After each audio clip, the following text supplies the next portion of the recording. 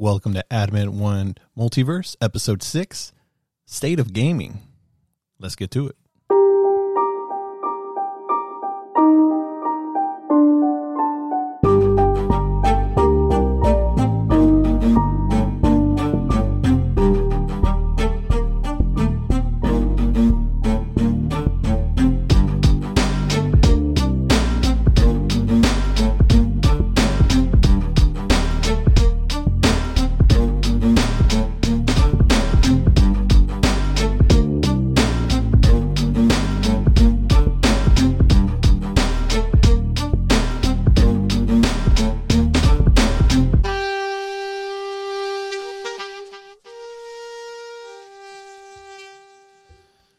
All right, guys. So I'm going to start this episode a little depressing, a little bit, not so good news. I'm not going to spend too much time on the topic that I'm going to bring up real quick, because I think it's more for a different place, different setting. But yeah, we'll talk about this. So earlier this week, there was, unfortunately, here in America, another school shooting, and four students were killed. A couple were injured, and it was in Oxford High School in Michigan, done by a 15-year-old. Now, this case, I'm not going to go into full details about it or anything. There's just something that got brought up today that it just kind of pissed me off. My wife brought it up to me, and then I said, you know what? Let me look into this. And sure enough, it's exactly what she told me. And so if you don't know about this case, like I said, if you want to know more, look into it, read about it. This kid, he exhibited signs of wanting to commit a shooting and everything. And one second real quick, guys. Sorry about this. And sorry about that. And he had all these signs. The school actually caught on to it. And they involved the parents. And, if you look into it, you find out the mother, like literally in one of her response, text her like, LOL, I'm not mad at you. You have to learn not to get caught, which is like, whoa, what the hell? So again, this case is very interesting. Parents are involved. They didn't give a crap about it.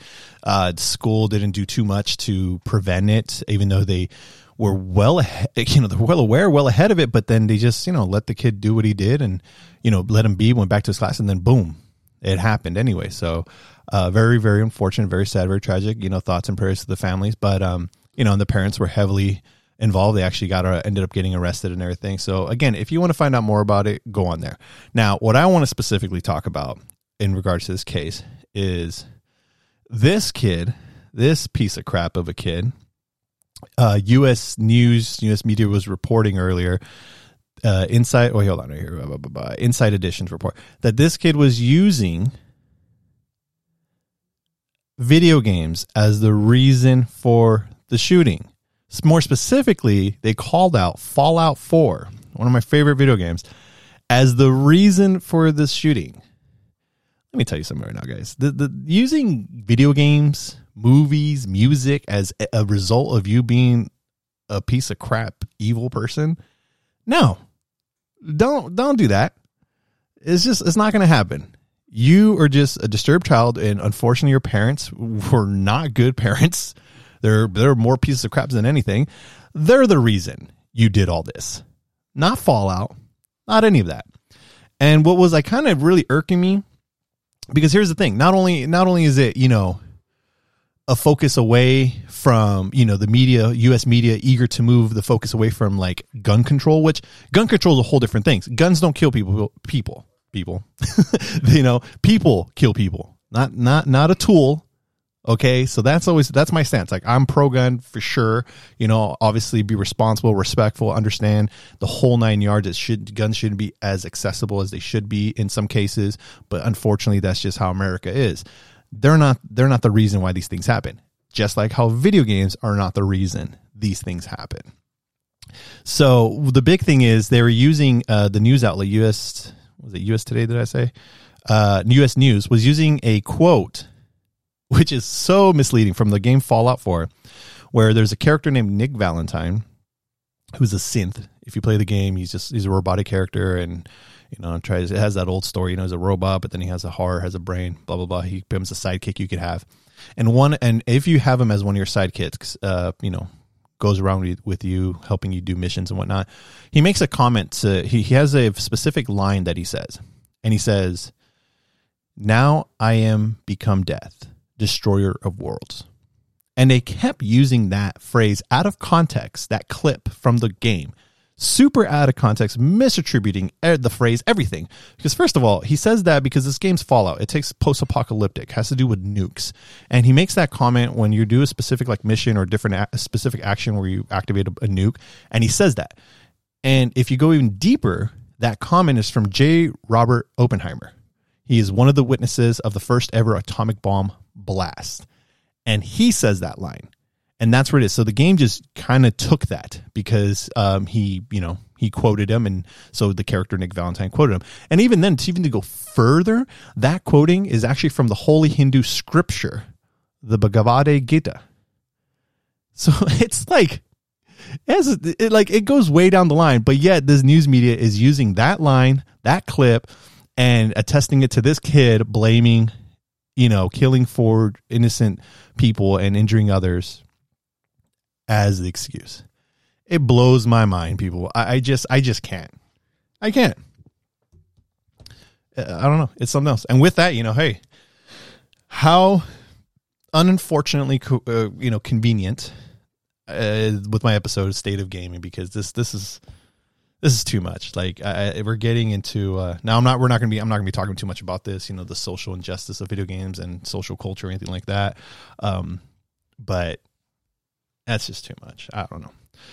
Joining me today, I have a good friend of mine, Greg Harris, otherwise known on his social media handles as Problem Child. Problem Child used to be. Used to be. We changing scripts today.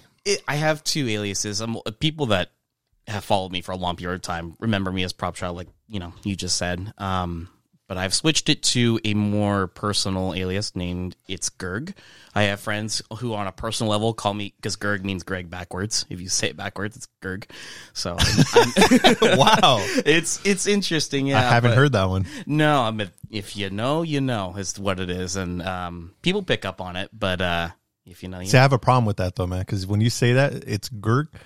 I think of some 1980s monster from a horror movie or something. That's like something from the Ghoulies, bro. What the hell? Hey, I mean, if that's the vibe you get, I guess that's what you get. I don't know. I like Prop Child, man. Is this a good one? No, it's good. Either one's good, man. That's awesome. No. I have. It's still on my online gaming profile. Like my alias is still Prop Child, and I think that will remain the same. But I don't know. There was a point where I wanted to just kind of reinvent myself, and just kind of. There was a point in which you probably noticed that I was really trying to gain the advocacy and support of other gaming companies, and I thought that at a point in time, Prop Child might have been a bit unprofessional in a way, or made it sound demeaning. Obviously, my interests. Nintendo is a more family-oriented company. You have a dude out there named Dr. Disrespect. So, that's true. But do you see Nintendo supporting that man? Well, no, because that man is not a Nintendo type of person. No, he's not. So that's kind of where I was getting at, is I wanted to kind of change my, my persona, I guess, to kind of fit more of that demographic, that targeted audience. But of course, my venture to content creation and, media and things like what we're doing here is kind of taken a turn back a little bit as I've, changed my focuses in other areas, which on your other podcast, Sigma Duocast, we were talking about my new venture with my new job and school and everything. So, yeah, exactly. So, I don't know. I'm kind of in a weird gray area, I guess you could say. So, hey, man. If I'm Prop Child to you, I'm Prop Child. Hey, we could have all the aliases we want. You know what I'm saying? Yeah. We can be whoever we want. That's the beauty of living. Yeah.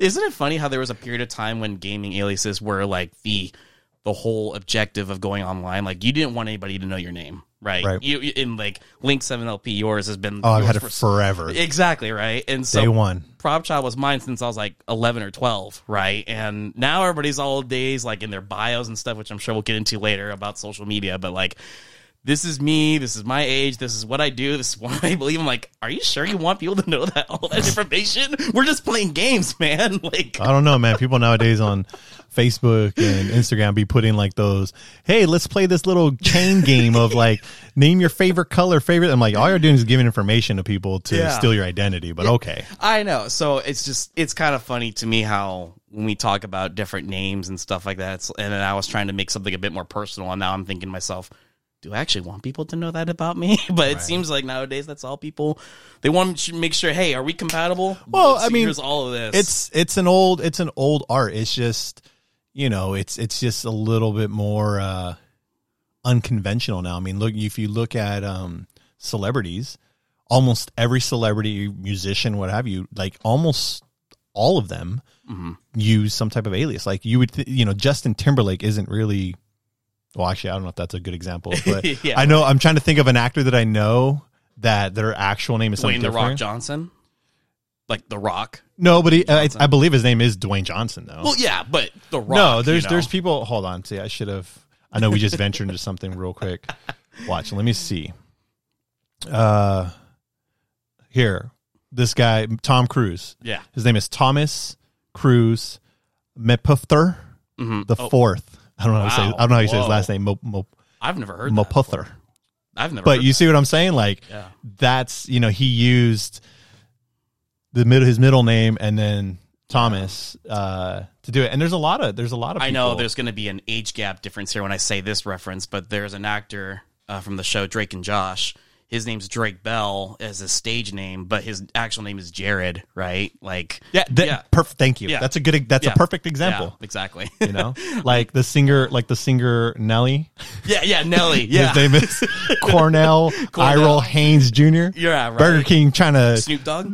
Well, yeah. But I mean, at this point, Snoop Dogg. That's his real name, Snoop Lion. You can't, Snoop. You can't tell me any other name besides Snoop Dogg. I don't know. That's him. But other people have like proper names. Like Liam Neeson. I'm pretty sure if I looked up Neil Neeson, I can't even talk. Neeson. Liam Neeson. It's not really Liam Neeson. I see him as Qui-Gon. I don't see him as Liam Neeson. His name's Qui-Gon. His name is Qui-Gon Jinn. Man, you try to tell me anything else. His name is William John Neeson. No way, William. No, he's still Qui-Gon. Our favorite Spider, or not our favorite, but one of our Spider-Mans. It's Thomas Stanley Holland. Right. But these guys, okay, so these are some bad examples. I'm sorry, because these are actually guys that they're close. I'm trying to think of an actor, because I know I've seen a couple actors where their whole name is just like completely different. I'm sure there's like, I don't know. I can't think. Yeah, but you and I get. You guys get what we're saying. Like, if you really look at some of these people's names, you know what? Let me see. I said my first example was Justin Timberlake. Let me see if that's even his. This man determined. He's like, I thought of Justin Timberlake. It's got to be Justin Randall Timberlake. No, actually, he's actually one of the few that actually gets close to it. All right, there you go. Okay. Anyways, if you look at a couple people, you'll find a couple different names. I just unfortunately can't think of anything, and I didn't prep for that segment there. So, but yeah, to bring this all around back. What were we talking about? To bring it back full circle, Oh yeah, that's right. Different. So anyway, so it's different people. It all started from back then with actresses and musicians, different aliases. The gaming alias. Now, hold up. My wife coming in clutch. Elton John. There you go. Elton John. She thought of one. Wow. His real name is Reginald Kenneth Dwight. Oh, there you go. My gosh. But you know what? To his credit, all musicians have. I mean, I'm pretty sure. A mother didn't give birth to a little baby girl and said, "Hey, I'm gonna name her Lady Gaga." You know what I mean? I'm sure. You know what I'm saying? There you go. Musicians are a little bit of like a. You expect it, but I'm trying to think of actors that go with it. Oh, hold up. She came up clutch with another one. She got another one. Wow. Oh, here we go. Michael Caine. That's a wonderful name. Why does real name? Why isn't she talking right now? She's the one that's literally spitting out all the answers we're looking for. Here we go. His real name, Maurice Joseph Micklewhite.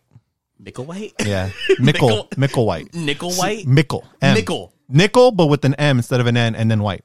See, you can't sell that anyway. People be saying, "Man, where's your white hood?" Who the hell wants to listen to somebody named Micklewhite? But to bring it back around full circle, I'm Propchild. I'm Greg. Whatever you want to call me, that's me. Nice to be here. Thanks, man. Yeah, you've been doing some really good stuff and been an active listener. I don't know if you saw my Spotify Wrapped the other day, but you guys were my number one podcast. Listen to Sigma Duocast. Sigma Duocast, yep, number one podcast all throughout this year. So I don't know if that's a prop to us or more of you just don't listen to podcasts. Oh. No. You saw the other two I listened to, and there's some pretty, there was Zane and Heath and Views and more younger, I guess I know our age gap's a little different, but which is perfect for today's content. So we're going to be talking about the state of gaming, but not like super deep dive. I had some questions that I'm curious about where we're going as gaming. It's going to be 2022. Jesus, 2022. And, gaming, specifically console gaming, I mean, they really kicked off almost worldwide with Nintendo, 85, 86. So, I mean, we're looking at what, 30 years, 35 years? 35, 40 years, really, if you want to count Atari in there. Yeah. Of gaming. And it's crazy because I was thinking about it the other day. So it's the 20th anniversary for Xbox, the console, and then the 20th anniversary of Halo. That's up to you guys. And I was looking at the games. I'm like, all right, me and my wife have been playing the Master Chief Collection recently. And so when you go back, you're like, okay, 2001, Halo comes out for Xbox. You see how it plays. And then in 2021, we have Halo Infinite coming out, the 6th entry, but technically it's like the 7th or 8th game of Halo. Yeah. And it's just crazy how far we've come. And it's only been 20 years. And so when you really think about other games, like you think of Nintendo, you think of the original Mario, 86, 87, Super Mario Bros., not Donkey Kong. And then you go all the way to Super Mario Odyssey. You're like, whoa. Like, it's just, it doesn't seem like a lot of time has gone by, but at the same time, a lot of time has gone by. Well, what's interesting is like I've heard this story numerous times about how games have, it's almost in a way opening like a third eye to some people. Like we were talking about this before we started, but I was right at the point when 3D began. And I know, while I remember as a child playing both 16-bit, 32-bit, whatever you want to call it, 2D games, Super Nintendo, Sega Genesis. It's interesting because I played in my first year of playing games as a child when I was when I was first introduced to it. Exactly. I played Sega Genesis, I played Super NES and 64 because I had 3 different households, 2 sets of grandparents that had one or the other, and then my parents who had the 64. Right. But it's been described to me as like opening a third eye, going from something as low as 16-bit to Super Mario 64, which arguably changed a lot of how the industry works today with 3D, the analog stick, and those visuals, being able to control that. Yes and no.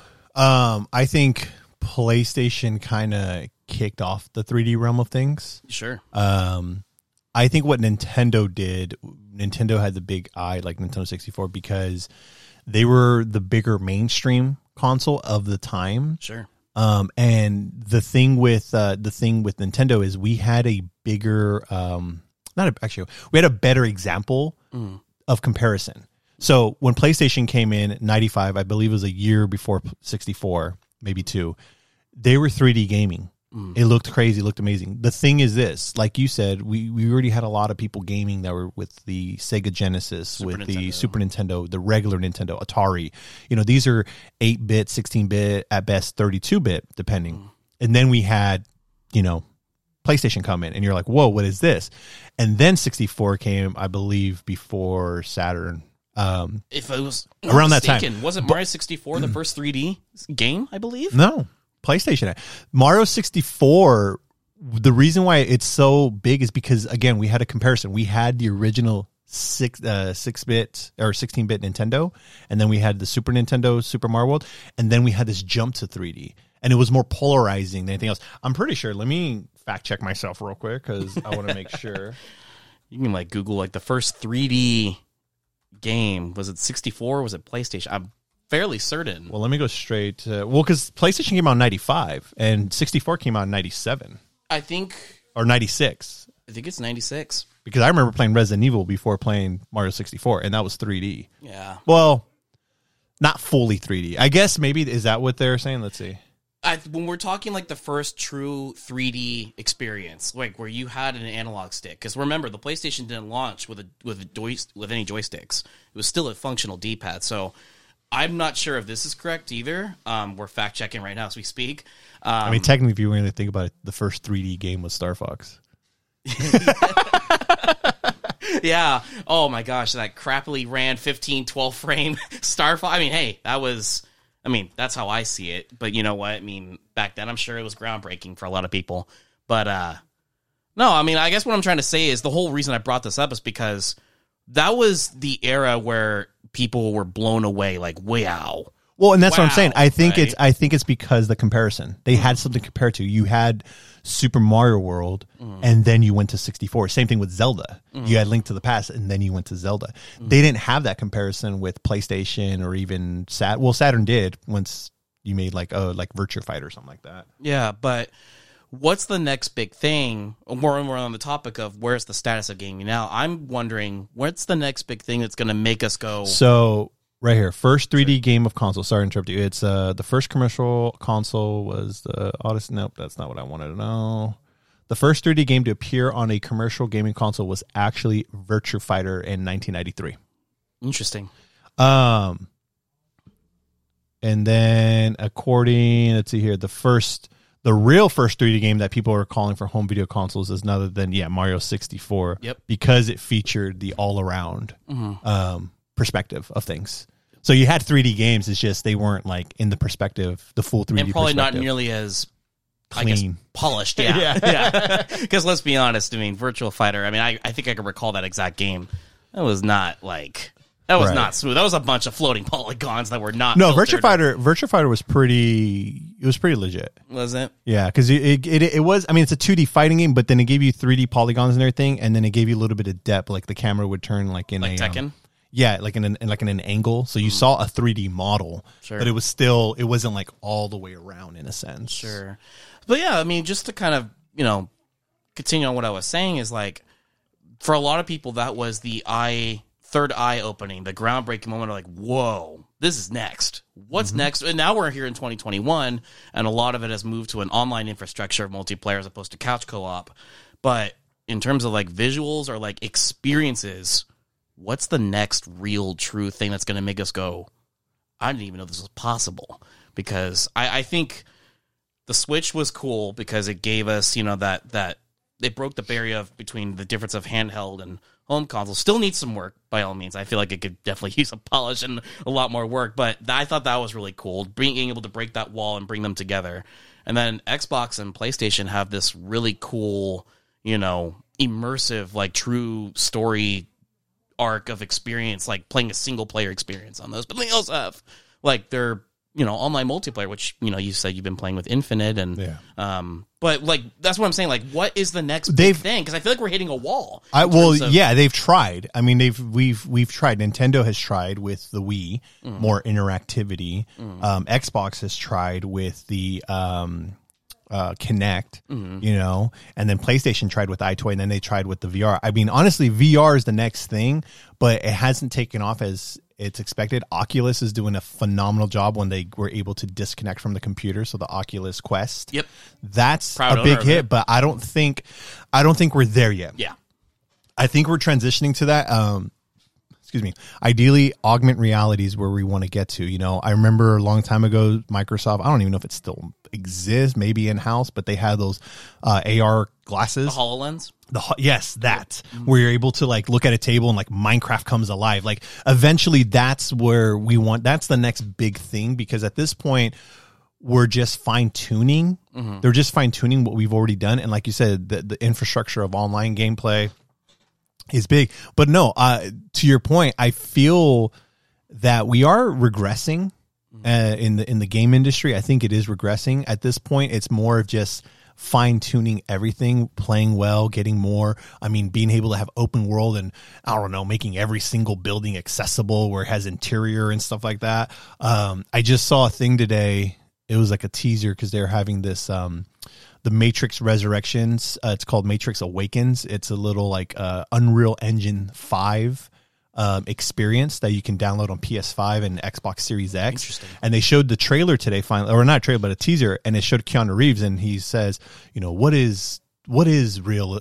No, what did he say? He's like, what is real nowadays, or something like that. But when you watch it, you can't tell. A lot of people are debating. I'm 100% sure because I know how Keanu Reeves' face looks. I'm not saying I'm a weirdo and study his face, but you can tell it's your attention to details far more than the average consumer. Yes, and you can tell that's a game. That's a CGI or animated, whatever you want to call it.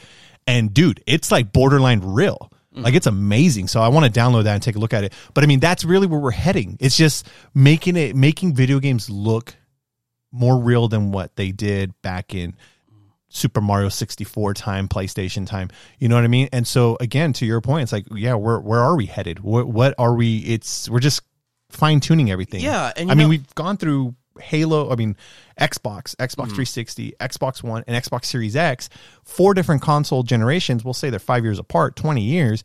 And yeah, although it looks better, again, I don't really see, did we actually make any progress? Yeah. Yeah. Because the 360 could arguably still be just as viable of a console today. Wasn't it just until last month, Halo 3's online servers were just shut down for 360? Wasn't it just last month, I thought? Or this month? I think you're right. That and like all the Halo games, Halo Reach. On 360. I think it just finally got the nail in the coffin. Yeah, I mean, that's what I'm saying. Like, to your point, like, they're so similar. Did we actually make any true progression other than a couple quality of life features that make it more engaging and fun to go to? But to add on to where we were going, it's like there are a lot of developers who have recently gotten into, revisiting the past, nostalgia, right? I mean, we've gone into seeing things come back that we used to, fall in love with, back in the day that we're just trying to be reminded of. Like you were saying before we started, Crash Bandicoot's, Insane Trilogy, which then eventually led to Crash 4. Crash 4, right? Yeah, man. I think game developers are thinking too far ahead because every game that they make nowadays has to have some type of multiplayer component. And in most cases, multiplayer is being catered more than the campaign or even the game itself. More money, more investment. I mean, you have 2 different teams working on 2 different parts of a game and stuff like that. And it almost feels like they need to go there. They need to embrace the nostalgia aspect, not as a gimmick like all these current generation kids are using nostalgia as, like, oh man, it's so retro, I want to wear a Nirvana shirt, not know a goddamn thing about Nirvana, or man, that's so crazy looking at some headphones and it doesn't look, it's not an AirPods or something, it's just weird, bro. Like, it's like, I mean, dude, people are calling, like, I in my last cast with me and my wife, we were talking about, we're watching a video where like current gen kids are playing with Halo 20 years, and they're like, oh, that's like retro, that's an oldie. And I'm just saying, like, bro, what? Hold on, what? Yeah. Time out, what? Right. Bro, I was a teenager when this came out. You're trying to make me sound like I'm some old-ass fogey. What are you talking about? I mean, right I guess we are old. Retro? I mean, to me, retro is Nintendo, Atari, Jaguar, Sega. I think if you Google it, there is technically an actual time frame. I think it's like between 20 or 25 years is when it's considered officially retro. Because I know that GameCube and the PS2 and Xbox are considered retro now. They're in that category now. I don't know the exact window, but I believe it's between 20 and 25 years. Typically, the term retro is given to items which are at least 20 years old, but not yet 40 years old. Exactly. Bro, what? Yeah. I mean, so that's why I'm saying, can you blame them though? Because you're one of them kids, bro. You're messing with me right now, bro. Fudge. I know. Ain't that a trip? So what's after 40? Because I guess my wife isn't considered retro. I hope she didn't hear me right now. You're man. You about to she'll hear me later. Oh shoot! You're about to get slapped. Damn! You're about to get.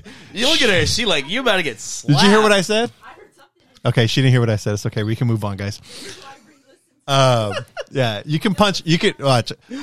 She's gonna be listening to this while I'm asleep and just punch me in the head. No, right in your balls, man. When you won't even expect it. Just be what? Oh goodness! I think games. Thanks, man. I know. I can't. Yeah, there you go. Keep it going. I'm trying, but that was just a funny. So video games and games and games and games. I think games need to remember why they were so fun to begin with, because I think I know you. I'm a pretty big Nintendo loyalist, right? But truth of the matter is, they really do try to keep the quality of their games. They hold down to the foundation of what built them. Exactly. And but I got a bone to pick with you on that. Okay. You know what? Let's jump into it now then. So I'll circle back to my other point where I was going to, but the thing about Nintendo, I had a bone to pick with Nintendo, and I know you're a big Nintendo fan and everything. I respect that and I like that. I'm a big Nintendo fan myself. I'm gonna say an enthusiast because I got bones to pick with them too. But obviously I see things from a different eye. That's business side of things. Yeah. So my thing is, Nintendo does lean on the foundation of what made them. Yeah. The problem I have with Nintendo is they're too afraid to progress further. I feel. They're too. I mean, granted, I know at times they make their things to utilize the hardware capabilities of what they're making. Like the Switch is not the powerful console out there, but again, like I would love to see a more realistic Zelda game. Like Twilight Princess, but just cleaner and just more realistic, a little bit darker. I get the appeal why they got to make it kid friendly, family friendly, the whole 9 yards, but just really push the envelope and not like repeat, because a lot of it just seems like they repeat a lot of what they do and they make little subtle changes, and there you go. Like for example, you want to talk about nostalgia, they went with Super Mario Odyssey, one of the best Mario games out there for sure. They went back to its roots, specifically Nintendo 64 roots. They made it looks good, looks great, plays great, but again, it doesn't really change anything going forward. So I'm curious to see. It doesn't. Like for me, it did. I mean, they added, and part of the problem, and here's the thing too, let me re-certify what I'm trying to say is, when I say they don't go anywhere, maybe if you isolated them to a bubble and it's just Nintendo, yes, they've gone far. But in the world of video games, there's a lot of other companies that have already done things, been there, better. They're catching up. Can you name an example? Legend of Zelda Breath of the Wild. Right. Okay. That's my best example. It is literally a toned down, and I know this is probably going to be like fighting words. I will say I love Breath of the Wild to an extent. I'm a big Legend of Zelda fan. Breath of the Wild is not my favorite Zelda game. It's maybe my top 5, maybe my top 10, not even my top 5. It's a crappy version of Elder Scrolls, because it's a world that's filled. Beautiful. I like the art. I would like for it to be a little more realistic. I think that it would do the game some justice, but I get it's a big scale game and the hardware they have. I mean, you can't even in the current state it is, you can't see that far into the distance in detail like other games. But they gave us a game.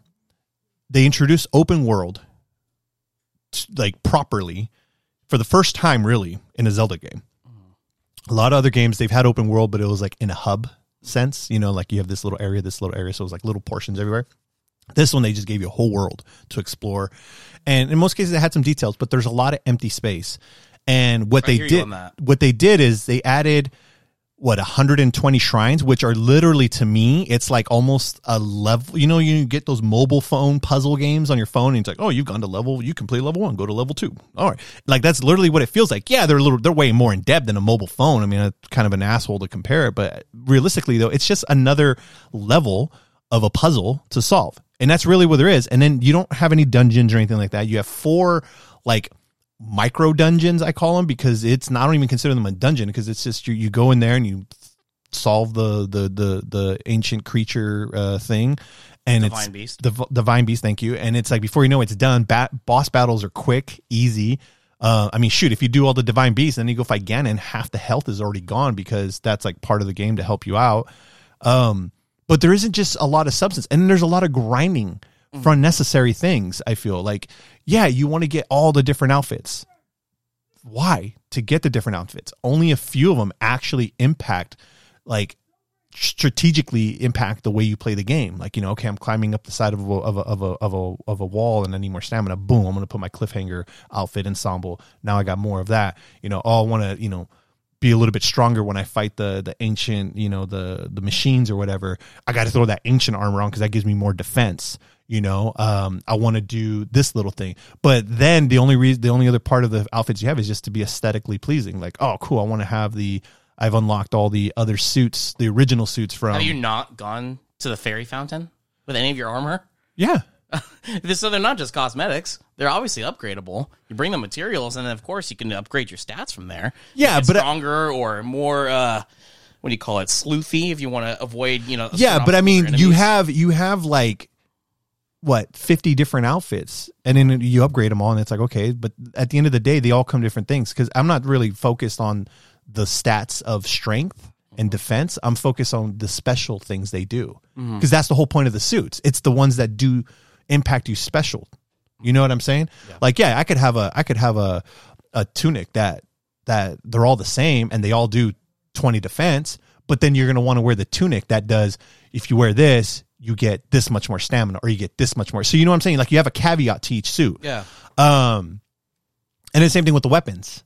You know, so you're grinding to find the best weapon. You know, you have it got to a point where it's like, I didn't really matter what weapon I was using. The only way to get the best master sword is you got to grind through the whole trials of crap, and which, by the way, that is a bit challenging at some point in the thing. It's aggravating. I actually haven't completed it myself. Really? I stopped. Wow. I stopped halfway, and then I stopped playing the game in general, and then I just recently kind of went back to it, but then I stopped again. And it's just like, you know, so there's this grinding thing to it, and we'll talk more about grinding. I can't stand grinding in video games anymore. I'm more of an old school mindset. Like, I play video games to as an escapism, to have fun, not to make it a fucking job. Excuse my language. So that's my problem with that. So anyways, so when you go back, so now let me compare it to like Elder Scrolls. So Elder Scrolls Skyrim, it's been out before Breath of the Wild. It's done all that. I've been there. I've done it all. Like, I've put so many hours into Skyrim and Fallout 4, a little circle back to the beginning thing. Same thing. You know, I've done so much. I put so much. I feel that Breath of the Wild is relying on the brand, but it's heavily behind. I'm very curious to see what Breath of the Wild 2 does, but I feel it's heavily behind. It doesn't have that many quests. A lot of the quests are not as impactful as you would want them to be. Some are, some aren't. There just isn't enough substance in the game to make me go, yo, this is cool. But if you put it in a bubble, no other games exist, just Nintendo games. Yeah. It is crazy. It is by far like light years away ahead of all Zelda games. Yeah. And I think on you know, if you're talking about bubble and then in comparison, let's also remember too that Nintendo's demographic is also part of the problem too. They also choose to stay within this bubble, right? But that's also because they feel that it's more than enough for them. They talk so much crap online about all the things that Nintendo could and isn't doing, right? But as soon as it comes out, Pokemon Sword and Shield is a prime example. As soon as that thing drops, you make a hissy fit about it online about how it's not making true progression. You buy it anyways, and guess what? The money talks. Nintendo stays in their bubble. Yeah, and that's what I'm saying. That's my thing, is that I don't. My problem with Nintendo is they don't feel the need to go, because they're money makers. I mean, I bought Sword and Shield. I bought Diamond and Pearl, for Christ's sake. You know what I'm saying? I gotta own them because I'm a Nintendo fan and I love the games. But it's the same stuff. They can definitely jump forward, and I get it. The mindset of like, well, why jump so forward and risk the operation if we can just stay within our lane? If you can get away with your opportunity cost, then why would I want to put that at risk? I think, and that's what I'm saying though. I think I feel Nintendo needs to be more. They need to challenge themselves more, and I know they can do it. And the thing is, they know they can do it, and that's the problem I have. They know they can do different things, and it will still sell no matter what, because they put out the same crap. I mean, we've been playing Mario Kart 8 for God knows how long. We're still waiting we're still waiting for 9. Yeah. And we won't get 9. But guess what? Mario Kart 8 is still one of the best selling games on the Switch. It's actually... Is it the best? It is the number one best selling game on Switch.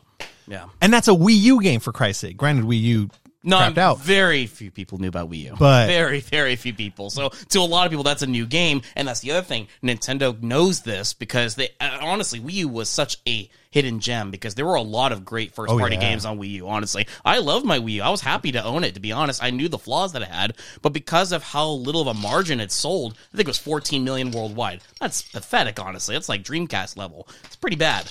But when you have a whole new piece of hardware that's at almost 100 million units, by the way, almost about to top the Wii. Pretty close to it. It's getting there, but I'm guaranteeing by the end of next year it's going to top that. Oh, yeah. But when you have a whole new piece of hardware and you have like 90% more, install base, why wouldn't you take those, those investments of software and put them on that? So I get it, but I think because of that, this whole that whole pattern has kind of put Nintendo in that mindset of, I can get away with doing just a little bit because we've already done it. And people like it, so I'm going to stick with it. So I see what you're saying, and I also think that they should be challenging themselves a bit more. But I'm wondering if we're now, because we're starting, as you've probably noticed, we're starting to run out of those older pieces of software. I mean, the last thing I guess you could technically put out there is Xenoblade X, but no one's really paying attention to that. Yeah, but I mean, it doesn't matter because they can re-release. I mean, look at Animal Crossing, big selling game. There's nothing new. I think the DS one was better. New Leaf? New Leaf. I think it had way more features than this one does. And this one's barely catching up. They just did an update and they're planning to do paid DLC now. I mean, that's what I'm getting at. It's just, I want Nintendo to challenge because they can make another Mario Kart 9 and literally be the same game as 8, just slap a 9. My best example is Tron Legacy. A lot of people don't like Tron Legacy. I know they got the poster behind me. And in the movie Tron Legacy, in the very beginning, there's a board meeting happening, and you see I think his name's Baxter, who's technically Tron. Right. And he goes, "What are we doing different with Encom's OS, the new OS?" And then the head CEO, he goes, "Well, this year we put an 8 on the box." Something along those lines. I don't know if that was the number he said, but it's like it's the same thing, just they just slapped a different number, and that's a different number on it. And that's where Nintendo's at. Like, they can literally just crap out the exact same game, slap a new title on there, and it will sell. I think the same thing could be said about the PlayStation 2. Look at the 5. The console itself is literally just a slapped 5 on the box, in my opinion. Well, no, I mean, as much as PlayStation is not, I'm not that big of a fan. I do respect what they're doing. It is, you know what? Hold on, time out. The PS4 to the PS5, because PS4, then PS4 Pro, and then PS5. Same thing with the Xbox, Xbox One, Xbox X, One X, and then Xbox Series. I don't feel that much of a big console generation jump between those two. Mm-hmm. Again, with those consoles, things just run smoother and cleaner, and that's where we're at in this point in this day and age. That's kind of where this whole topic has begun. So it's not a big jump like Nintendo to Super Nintendo to 64 to GameCube. And that's where it ends, because the Wii's literally a ripoff of a GameCube. And then you go PlayStation to PlayStation 2 to PlayStation 3, even though PlayStation 3 had a terrible launch. But then you go Xbox to 3. Like, there were significant jumps in those console generations that once we hit PS4, Xbox One, and even the Wii U for that matter, because it's a little bit more powerful. It's still a GameCube, just a little more stronger. There's a jump, and then from there, where are we at? Like, I really like next consoles. I'm curious to see where they're at, and that's the beauty about Nintendo with the Switch is they didn't jump all the way ahead yet. They stayed halfway. So when they release the next console, it'll be on par. Hopefully, it'd be hopefully on par with the Series X. But we're going to see and be like, oh my god, it's so amazing because Nintendo knows what they're doing. I'll give them credit for that. I mean, look, the big issue I have with them right now, I still haven't bought into it, and I'm not going to give them money for it, is the Nintendo Online Plus crap. I think that's a total rip. $30 more for 64 games. I granted, what's now 11 of them because they added Paper Mario. Yep, on the 10th. And it's not even like that good. Like, they didn't even clean up the emulation for it to be smoother and better. Have you actually played it? I've played. One of my buddies at my work had a Switch, and he was playing. What game was he playing? Mario Kart, 64. It was choppy. Really? It was choppy. Yeah. Yeah. I was like, this is exactly what I've been reading, and what I've been reading and stuff. It happened exactly what he said. I'm curious if it's user based, because I'm not trying to disregard, Nintendo's poor efforts. I mean, obviously, here's a good example. If you look at Mario 3D All-Stars, a polished up version of Mario 64 uses the latest version, which is known as the Shindo version in Japan.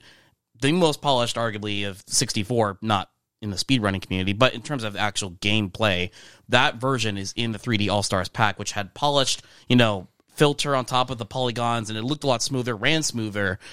And then you look at the online service, and it's the original release with, the original release with no polish to it of any sort. So, it does make me question a little bit, like, wait, why did you go to all this effort, Nintendo, to make such a polished thing and then not put that same product back out on the service? So, I think what it may be is potentially user experience based, because I'm not speaking here to defend. I'm speaking from my own.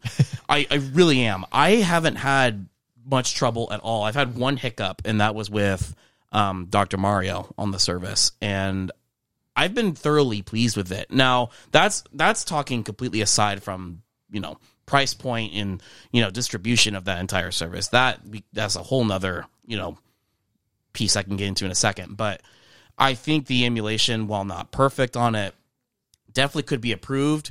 Is it passable? Yeah, but let's also remember too, N64 emulation has never been perfect to begin with. Right. Let's go back to the Wii Virtual Console. It wasn't perfect on that thing either. But the thing is, I think it played better on there. How so? I think the Wii, or is it Wii U? Which one did I play? You might have been Wii U. Yeah. Like Wii U was probably the best one. I played Ocarina of Time on there. Really? And it was smooth. Yeah. Like it's smooth. Like I never had any issues with emulation Wii, whether it was 64, whether it was GameCube, whether it was even the Wii itself or Super Nintendo, not GameCube, Game Boy Advance. Like it played well. And I think that was their best point. Wii U could still be looked at as an emulator machine today.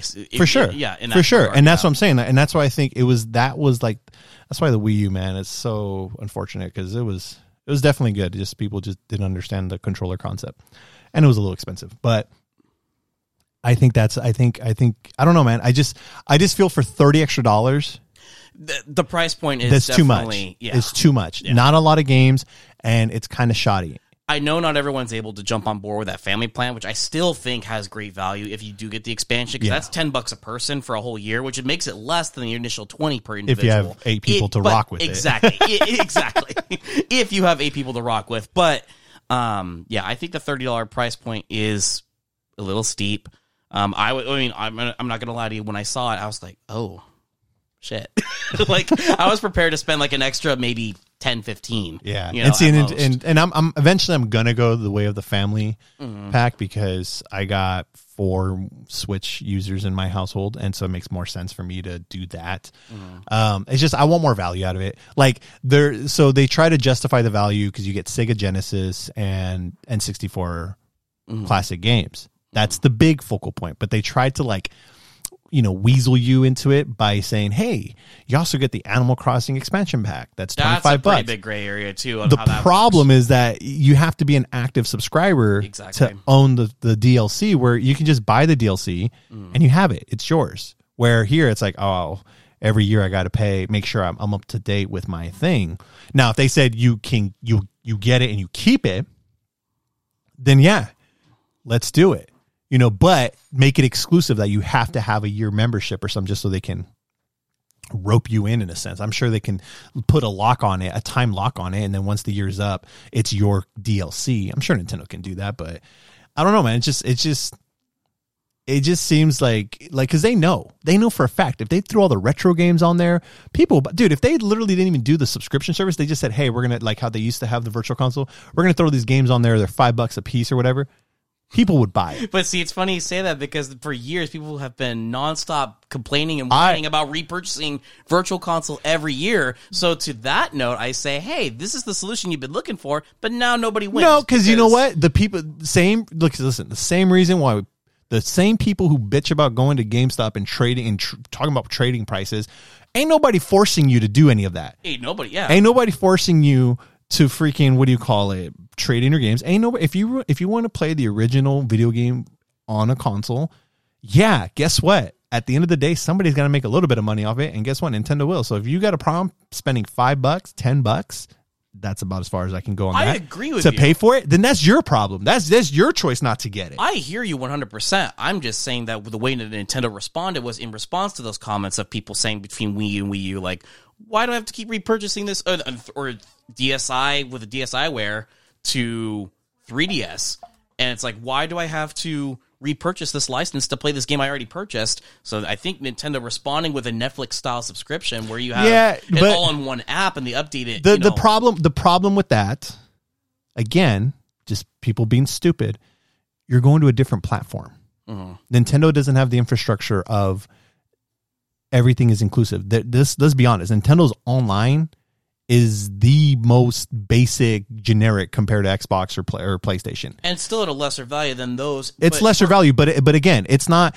They don't have the infrastructure. When you make a Wii account, your Wii account is universal to Wii U, to 3DS. Some aspects were, but not all the purchasing power of things. Of course, and that's the thing. Like I bought games on 360, and guess what? They're attached to my account no matter what. So when I go on Xbox One, guess what? I can still play my game because that's the infrastructure that Xbox built, and PlayStation eventually got there too. Nintendo doesn't have that until finally now. And even now, I don't think they're in that if they made a new Switch console, I don't even know if it'll carry over because they're still learning how to properly do it because they're focused on... I think that's where it's going though, because of these apps that have these games built into it, because this says it's Switch Online. I mean, they could rebrand it as Nintendo Online. Well, that's what it is. It's Nintendo Online. Yeah, exactly. So when you hypothetically switch to Switch XL, I don't care, whatever it is, Switch 2, go with that. Mm-hmm. It's true successor.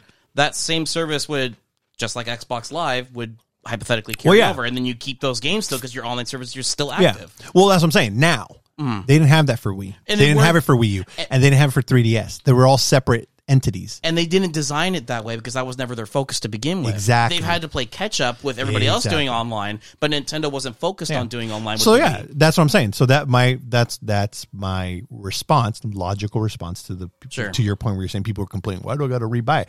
Because they don't have the structure isn't combined like that. So that's why you'd have to rebuy them. Sure. But speaking of streaming and all this stuff, Nintendo has their streaming with the classic games, which is fine. Mm-hmm. Digital is starting to kind of go up. Sure. Xbox has the Game Pass, which is a phenomenal deal. It's great. I think it's a great deal. You can play day one games like Halo Infinite comes out this Wednesday. You can just, as long as you have Game Pass, you don't got to buy the game. You just download and play. Rumor is PlayStation is going to be rolling out a similar thing next year because PlayStation Now is garbage. PlayStation Now is terrible. Okay. I just got word that PlayStation Now cards are officially being removed from stores. So again, it's terrible because PlayStation is working on something like Game Pass, Xbox Game Pass, because Game Pass is phenomenal. Like it's destroying.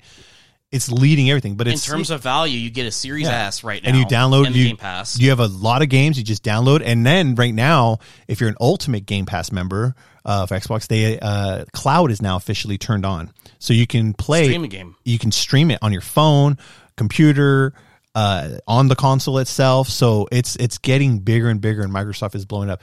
But my big thing to this is, do you think that this is we're finally after, I don't know, 10 years, 5 years of saying it. We used to work in the retail industry of video games at GameStop. We've been saying it forever that digital is killing the games. I feel 2022, going into 2022, is digital and streaming finally going to kill physical media? It's going to go the ways of CDs? Where you can't find CDs, really? Just the big hits. Well, I think in regards of Xbox and PlayStation, totally. The value in there is just immensely good. I mean, as a Nintendo fan, I see stupid good value for Xbox players who can literally buy it. Nintendo used to be the champ, I feel, in most value on the market for buying a console for a holiday as a gift or whatever it is. But now you can get a Series S right now for $299, sometimes lower. They have them on sale. I saw it at $249 at Costco. You get a Series S, you get Game Pass with it, and you're immediately jacked in. Yeah, you've got a ton of 300 games or so to play. A ton, right? And then PlayStation seems to be trying to make the next big leap on that. I don't see. Well, even then, to that point, before you go to Nintendo, I mean, these consoles now, and it'll tie back to Nintendo. Even then, digital is I feel superior to console because physical media on Xbox and PlayStation, the current consoles, it's like old school PC. Old school PC, you would buy the game, you'd have, I got StarCraft, put the disc in, install. What did you need though? A product key. If you didn't have that product key, you couldn't play the game. You could have all the discs you want, but if you didn't have the product key, you couldn't play it. So it got to a point. Now it's kind of a little bit flip flop. You put the disc in, it installs the entire game. The whole game is on your console. Right. You take the disc out though, guess what? You cannot play the game. You need the disc to be your quote unquote product key to allow you to play it, unless you buy digital. Right. So it's getting to the point with digital game on these games to do digital because it's just convenient. I don't want to switch disc. I mean, I'm putting the whole game on the console as it is. Yeah. Why even have the disc? I think I think what really matters here is that we still have. I mean, the mainstream to most people when you say, "Oh, I'm a gamer," is that you play online, you do a lot of multiplayer, you do a lot of the cloud-based stuff, streaming. I mean, multiplayer. You throw on a headset, you grab a controller or your keyboard and mouse, whichever you use, and you play online with somebody. Right. In a game like, let's just say. Yeah, like Overwatch, or maybe because I'm gonna use Overwatch as an example here because that's a strictly online based game. Physical media is obsolete for that. Why the hell did we even sell Overwatch as a disc at GameStop? Because to be a collector. Well, see, I'm gonna get to that in a second because this game, when inevitably one day Blizzard decides to shut down Overwatch, what's the point of your disc that you spent $50 on, $60 on, right? So in that regard, I think in those types of games, digital will 100% take over for that. But go ahead. Yeah, but the physical games, the ones that really matter, like the Super Mario Odyssey, the Breath of the Wild, those games, and older, which are games that don't require that online system. So those two examples it's Nintendo games now. And I respect that. And the thing is with Nintendo, yes. Hold on, there was something else before I go to Nintendo I want to talk about. The thing is with the digital era of gaming, specifically for Xbox and PlayStation, because they're more lean towards it. And you brought it up like current generation of people, the young audience. They're used to that. Yeah. Everyone's used to on demand. Right. They're used to Netflix. They're used to just turning on the TV and being able to find what you want to watch, having thousands of TV shows and movies at a click. Same thing with on your phone at a click, at a tap or whatever. And I think that's why the gaming industry. Now with Nintendo, to your point, in a sense, they're still kind of forcing you to go physical. Right. But at the same time, you can go digital. That's why they didn't give you a lot of memory. They gave you a little memory with the Switch, the newer Switch one. But you gotta have the memory for one. And the only thing for me personally with Nintendo is we just talked about it. Their infrastructure of online. It's still in its infancy, and I think that's why a lot of people, the true game, I don't know if you call them true gamers, but the people who are savvy with it, they don't go with digital because they know that if they buy digital. For all they know, their game is locked to just a console, just like they experienced on the Wii and the Wii U. So Nintendo hasn't really built that culture. Now, to your point where you said Zelda and Mario, yes, they are single-player games. That's the whole thing to them. And yes, Nintendo has a little more of like that collector feel to it. Yeah. The thing, though, is you mentioned first-party mainstream games. Look at the Nintendo games that are not mainstream. It is more expensive to put a Nintendo game on a cartridge than to do it digital. Oh, absolutely. So Nintendo's given a lot more. You're going to have Pokemon. You're going to have Mario. You're going to have Smash Bros. You're going to have all those on cartridge and millions of them. But the other games, the ones that you really want, those are the ones that physical media does not exist for really that much. Right. Cloudpunk is a game that I own for my Switch. Cheaper digital, better to have digital. It's an indie game. I own the physical copy of it. It's probably kind of still hard to find it in store. You probably won't find it. Like go to Walmart or Target. You won't find it. Look at companies like Limited Run Games who design for that exact purpose. There you go. They make a digital game or they release a digital game and then they make like the box art and all that stuff because people want that's for the collectors. They want to own the game. But game. that's what I'm saying though. That's what I'm getting at is that's a good bring up. There's literally a company out there making money to making a game physical. For you to actually own it because the digital owns it. And so it goes to my point. Is digital streaming killing physical media? when you so limited run games, I think was a good point, because there's a company that now is thriving and making a profit deliberately on that exact purpose, taking a digital game that's only offered digitally initially and putting it into a physical format for people, I guess, preceding the newer generation of games players that are coming in.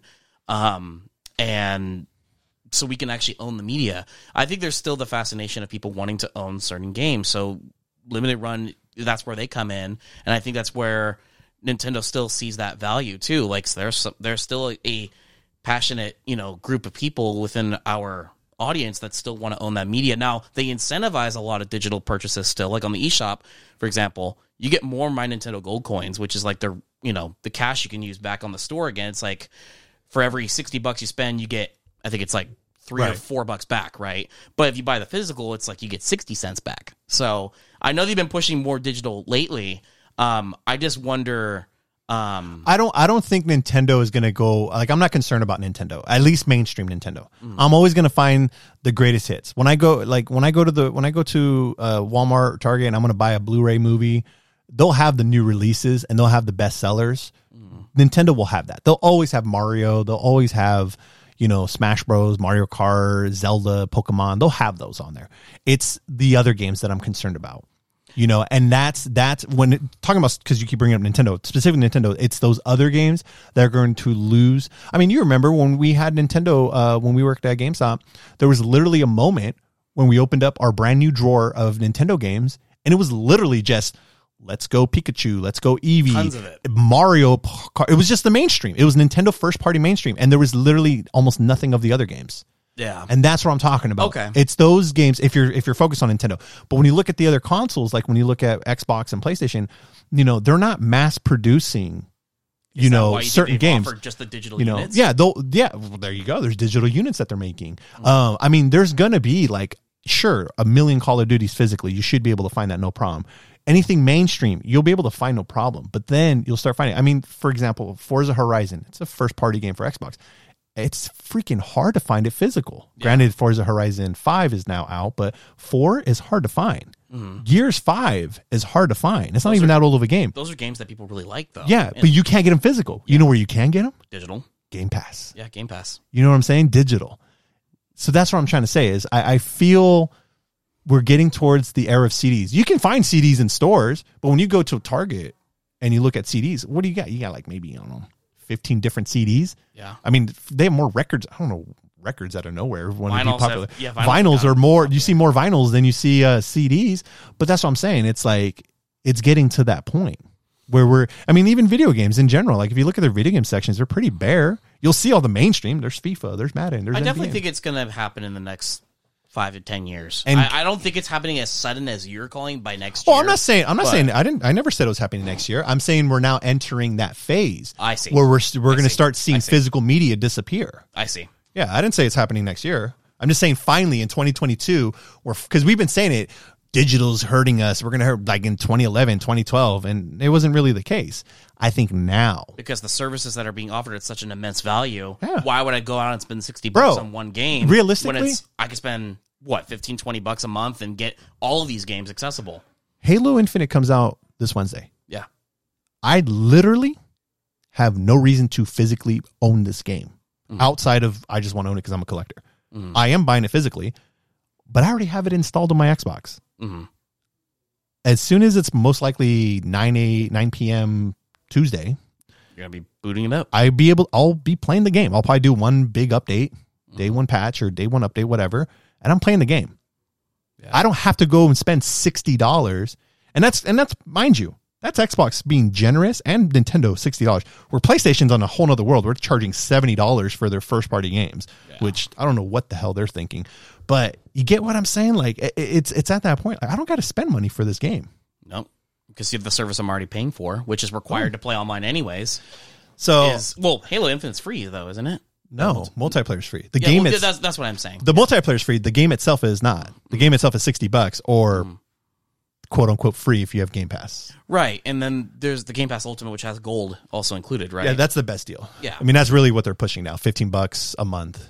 It's expensive, but you get tremendous value. Yeah.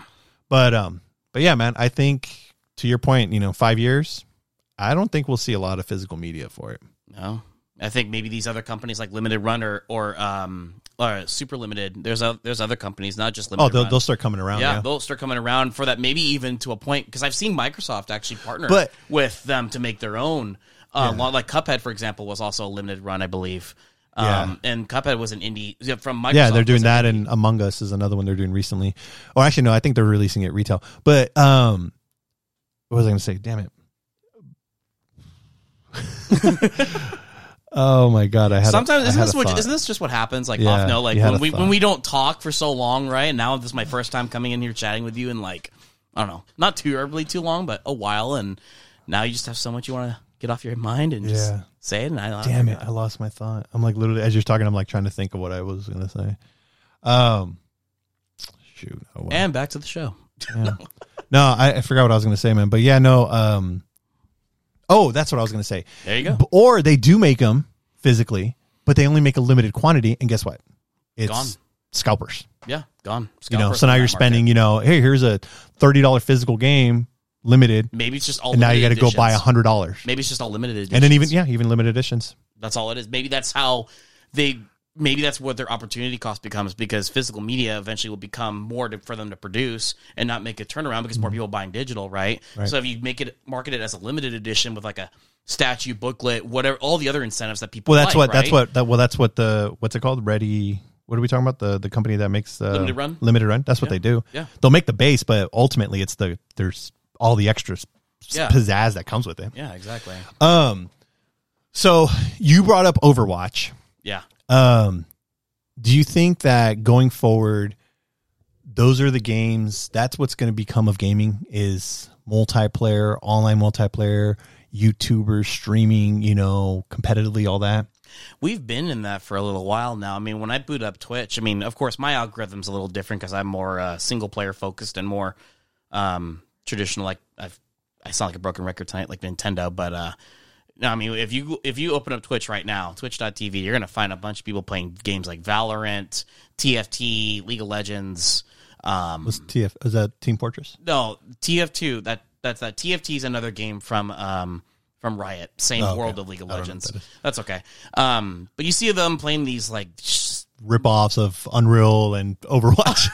Unreal Tournament. I can't speak from experience on that, but maybe. Dating myself. Unreal Tournament. Jesus. I love Unreal. I used to play that with my dad when I was little. Yeah, gosh. Good games. Fast. Super fast. Why do you think there's the Unreal Engine, Yeah.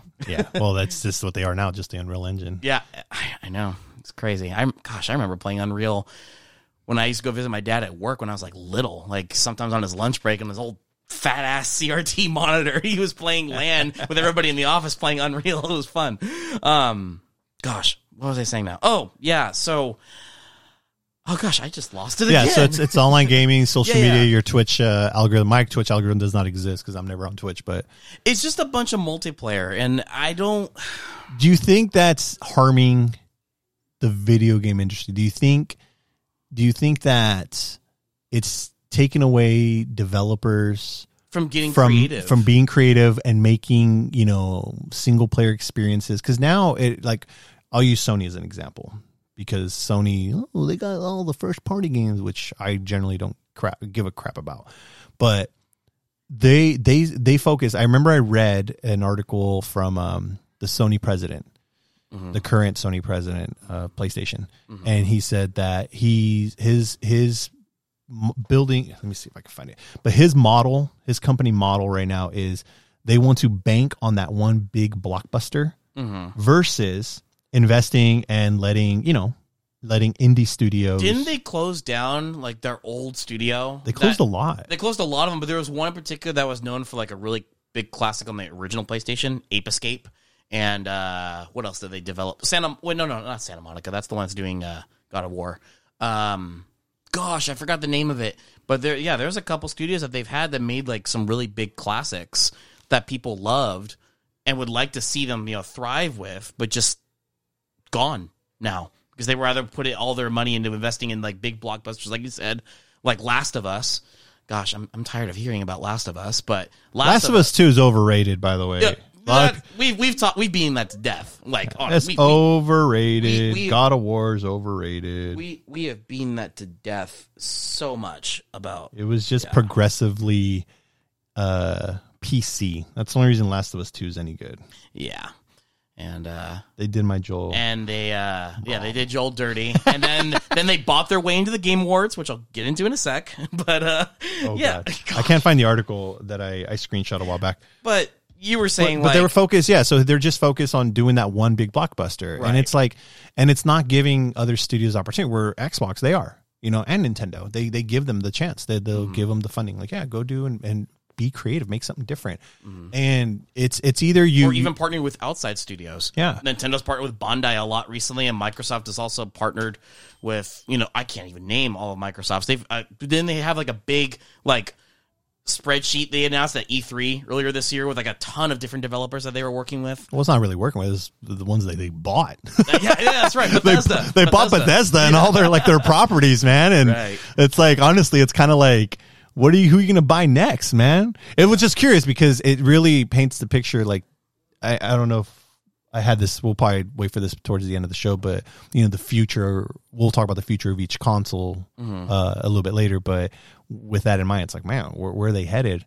But yeah, man, it's just they're not taking the chances. PlayStation at least isn't taking the chances. I mean, let's be real. What's their next big game that they're really Horizon? Yeah. They're waiting until 2023 for Spider-Man and other games because that's when they assume. Well, the reason for that is because that's when they think more chips will be available. So there's this big shortage of chips, and not. I mean, I have this cool video I watched on YouTube about the chips. I was telling my counterpart Nate for Signa Duocast that these chips, it's not just consoles, it's phones, computers, graphics cards.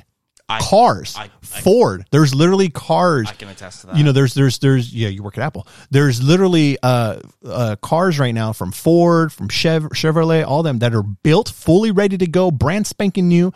They just need the chips to be completed. The demand. Yeah, because that's where we're headed. Why do you think the used car market right now is so trash right now? Because finding a new car is almost obsolete. Yeah. Well, that's why used cars are more better, but there's not a lot of inventory because people usually trade in or whatever. Yep. But that's what I'm saying. So I watched this thing, and there's a lot of articles that are assuming by 2023, hopefully by then we'll be back on track and there'll be more chips available. And so with that enables PlayStation to make more PlayStation 5s and have more in the market. So then it makes sense that by then they can release some of these big titles and be financial successes versus releasing Spider-Man now and only a handful of people being able to play Spider-Man 2 versus releasing in 2023 and people to supply. And plus it's giving them time because at this point nowadays, man, the consoles are getting stronger. We're fine tuning games, but people don't realize that it's very expensive and it takes a long time to make these games. And with all the crap that Activision has been getting, and even before Activision, some of the Cyberpunk. Cyberpunk. Project Red. That was a good one. They, all this almost like slavery style of things, just 80 grind. Plus hour work weeks, not even going so home, now they're sleeping at the office, not even getting enough time to polish the game to the way they want to do it, So it's, so it makes sense to put it's better to say a game comes out in 3 years and then surprise everyone like, hey, guess what's going to come out this year? Exactly. You know what I mean? Versus saying it's going to come, sorry, we're going to delay the game. I mean, how many games got delayed in the last 5 years? It's been insane. Yeah. But yeah, man, I don't know. I think online gaming is definitely taking the main focal point of games, and I feel it's diminishing a lot. There's a lot of, listen, I know a lot of people I don't think you like it, but you can correct me if I'm wrong. And I know there's a handful of people who don't like Fortnite. I like Fortnite. It's fun. I think Fortnite's fine. It's entertaining. I've been playing it. I actually just bought the Battle Pass last night. Did you? I know. I'm gonna buy it too, man. They got Spider-Man and Dwayne The Rock Johnson, dude. Exactly the reason why I got it. Yeah, I'm at level, what is it? I just got to level 26. So I'm trying to grind all the way to 80 to get Spider-Man. You got to play with me and my kid, bro. My kid will carry you. Isn't it funny, and just a little side note, isn't it funny how Marvel's Avengers, that horrible Crystal Dynamics game, Spider-Man's web swinging that is just trash. But Fortnite has got it down to a T, almost comparable to Insomniacs. Listen, Fortnite, the reason why I put Fortnite on a pedestal of mass, what's it called, battle royale. Yeah. Not even just that, just in general, they listen to their fans a lot. The fan service is great. Care about a lot. Yeah, they make a lot of money off cosmetics. That's great. They need to make that money because they give it back to the fans. They do. Like, they listen to all the fans. in-game events that they do. Dude, their in-game events are insane. Like, I watched the recent conclusion of was it chapter 2? Yeah. Season 5 or 6 or whatever. Like, it was just such a cinematic thing. And it's a battle royale game. It's amazing. And I wish Call of Duty, like Warzone, was up to par. That's really the only other battle royale game I'll play every now and then. Yeah. But, outside of like all the trendy stuff that maybe get overrated and annoying, like with like younger people who get so fixated on it, the game itself is honestly well. just fine. It plays well. The mechanics, find a lot of fun about it. Yeah, the mechanics are well. You build, you fire. You don't even have to build. You're not forced to. You'll probably get wrecked a little more. Some of the kids in that game, man. They're just, dude, my son, bro. I was playing with my kid, and he like built this tower in like 2 seconds. I was like, bruh. I was playing it and I was doing solos, and I'm like, oh man, I'm like, there's 5 people left, including myself, so there's technically 4 people left, and I'm like sitting there like hiding in this little bush because I'm like, I'm gonna get wrecked. And so my son was watching me, and he's like, I think I can beat it, Dad. And I go, really? I go, okay. So I gave him my controller, I let him play. And yeah, dude, it came down to him and some other cat, and he was like, they were building, it was intense. He ended up losing because he lost the high ground, and I didn't have enough building supplies, so I kind of I set him up for failure. Yeah, he got Obi-Wan, and I set him up for failure because I didn't have enough building materials to defend himself, and so he ended up losing. But dude, like, he finished second. I probably would have finished maybe third, but for sure fifth. Right. But yeah, man, like even before that, like we started playing yesterday. It was my day off in the new season, and him and I did duos twice. We won. I did trios with just me and my 2 kids. We won twice. So like, he's a beast. But no, man, Fortnite is cool, man. Like, it's not like it's cartoony, but it's fun. Like, it's a fun time. Anyone can pick up and play. And I feel a lot of people are trying to do that, but it's not panning out. No. So some people are going back to just basic multiplayer and competitive, like Overwatch style. And I don't know, man. Like I don't mind it. It's just the social media aspect of it. I think it goes back into the whole grinding thing you were talking about. It's the same thing with a new skin, coat of skin over it. I mean, It's just what makes it so appealing. Different. Yeah, appealing. Right. Yeah. What makes it Go ahead. So you're right. It's getting the skin. You got the battle pass. This is what I'll tell you though about Fortnite when it comes to grinding, because I hate grinding in games. I like to have fun. I'm old school, man. I'll slap a Game Shark in my piece. I'll have infinite rocket ammo and destroy all the zombies I want in Resident Evil or Grand Theft Auto. Put in my code so I could have all the guns and all the money.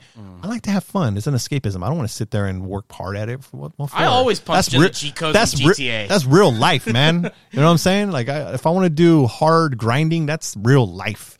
Yeah, exactly. So, but the thing that I like about Fortnite, and again, they make a lot of money. They listen to the fans.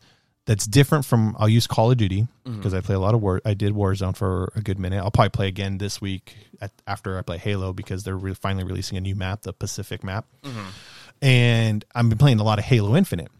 I got the battle pass for that. It's grinding where it's not rewarding. So Halo Infinite, for example, they're going to fix, the developers already tinkered with some stuff as within the first 2 weeks. They're going to tinker more. Grinding in Halo Infinite is terrible. If there's anything negative that I have to say about Halo, I haven't played the campaign until Wednesday, but as far as their multiplayer, if I had to say anything negative, is their XP system is trash. It's horrendous. Like, it is terrible. Like, you have almost no control on earning your thing because you have to you complete weekly challenges, and sometimes it's random though, because like, it'll say, okay, you play 3 matches of Capture the Flag. The thing is, when you play big team battle or even quick play, it is a randomized thing. There's no guarantee that you'll play big team battle or Capture the Flag. It can be Slayer, it can be Oddball, it can be Stronghold, Total Control, and I forgot what the other one is where you collect the little power sources and put them away. Yeah, it's any of those. So you're relying on a game of chance to get the mode you need, and then when you do get the mode, depending on what your task is, whether you have to win the match or just play the match or you yourself capture a flag, because I did have that, there's no guarantee for it. So it sucks. Where Fortnite, dude, I started playing yesterday. The challenges incentivize you a ton. There's so much. Like I'm already level 10. Yeah. Level 11. It's like piss easy. And I did that. Yeah. And I did that like, I don't know. Honestly, surprisingly, I think I put like 4 hours into it. Yeah. And I'm at level 10. Yeah. And in Halo, I could put the same amount of time and I'll maybe level up twice. Yeah. Maybe once, to be honest. Like it's hard. And that grind is just terrible. And Call of Duty was kind of the same way. It was a little bit faster than Halo Infinite, but it's not as fast as Fortnite.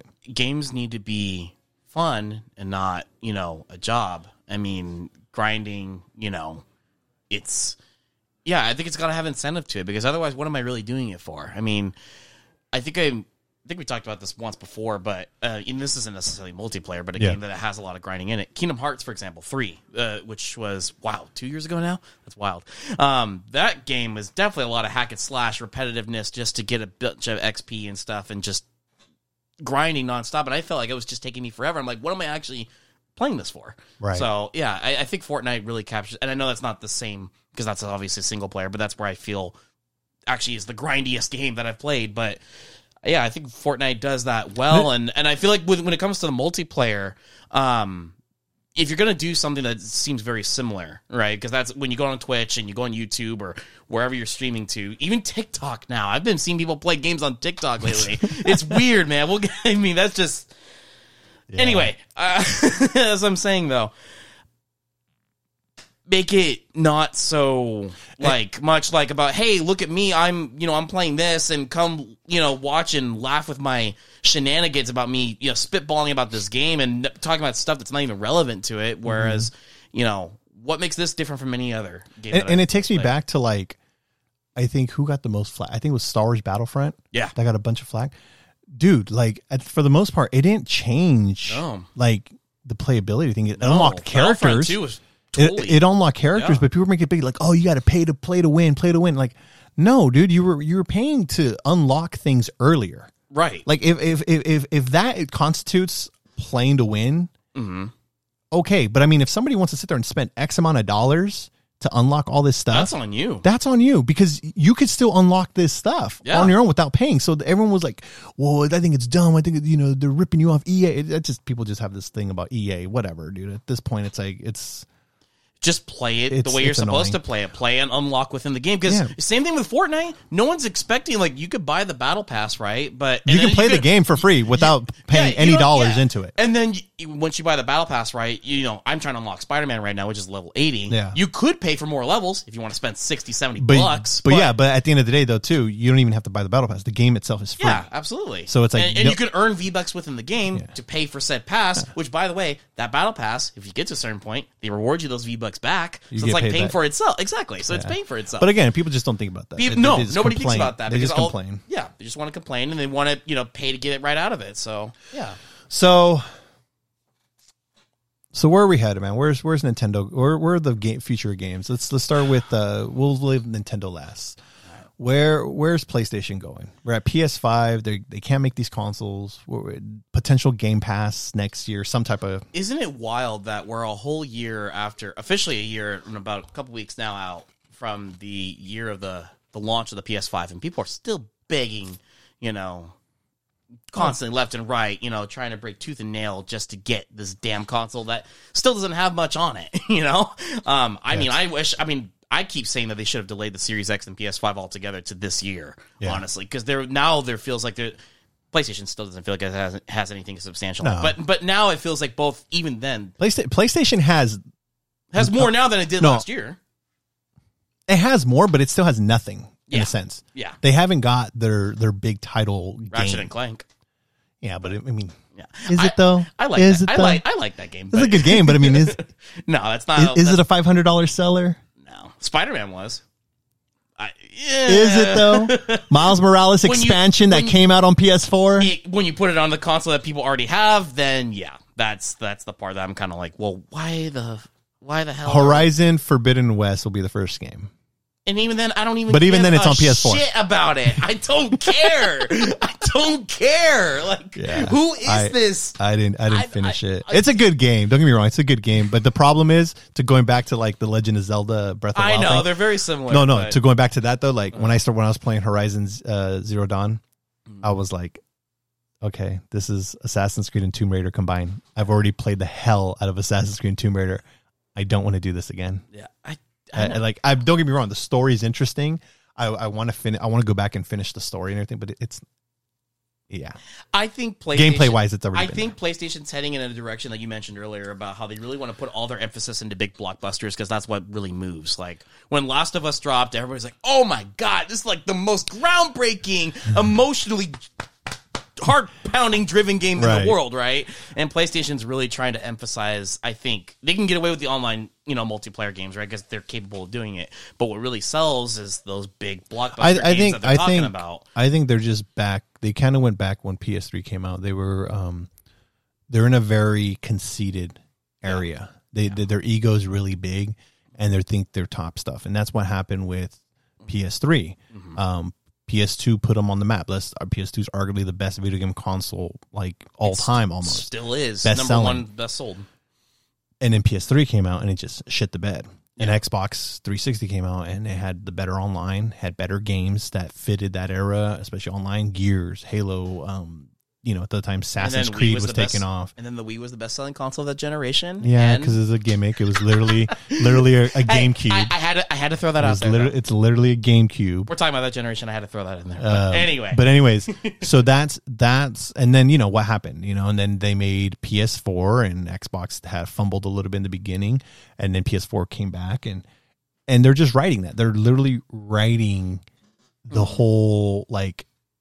We were popular last year, and we still are, and people are kind of on that jock. I mean, let's be real. A lot of the PlayStation fans, a lot of people who own a PS5, they're not even playing PlayStation games. They're playing third-party games. Yeah.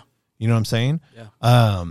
So what makes it any different from an Xbox? Right? What makes it any different from PS4? Just the online infrastructure of who you can connect with, unless they support cross-plat, which not many do, because Sony's kind of a butt about that. Yeah. So that's what I'm saying. So as far as PlayStation goes, I don't know. I mean, their future at this point right now is just make more consoles. And get them in people's households. That's it. Like that's their future is to do that. And once they do that, maybe will be there because a lot of their games I don't care about. The only game I'm excited for is Spider-Man. That's it. Same. Nothing else. No, I don't care about the next God of War. Yeah. I don't care about Horizon. I do like the game Stray, the cat game. I want to play that.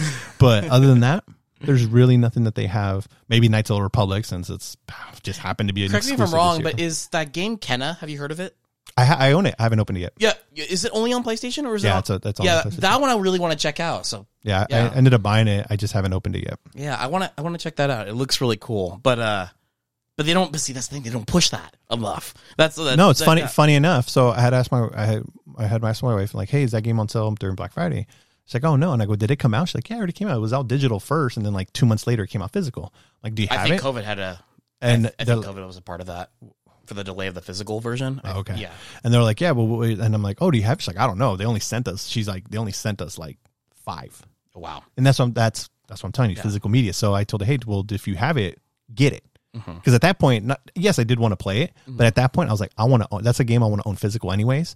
So like, just get it. That's why I haven't opened it yet because I haven't had a chance to. I haven't turned on my PlayStation in a long time. I see it collecting dust right there. It just sits there. It looks not pretty because it's huge and angled out. It's dumb. Yeah. But anyway, so yeah, so I said, let me get it because they don't have that many. They don't have many physical copies in stock.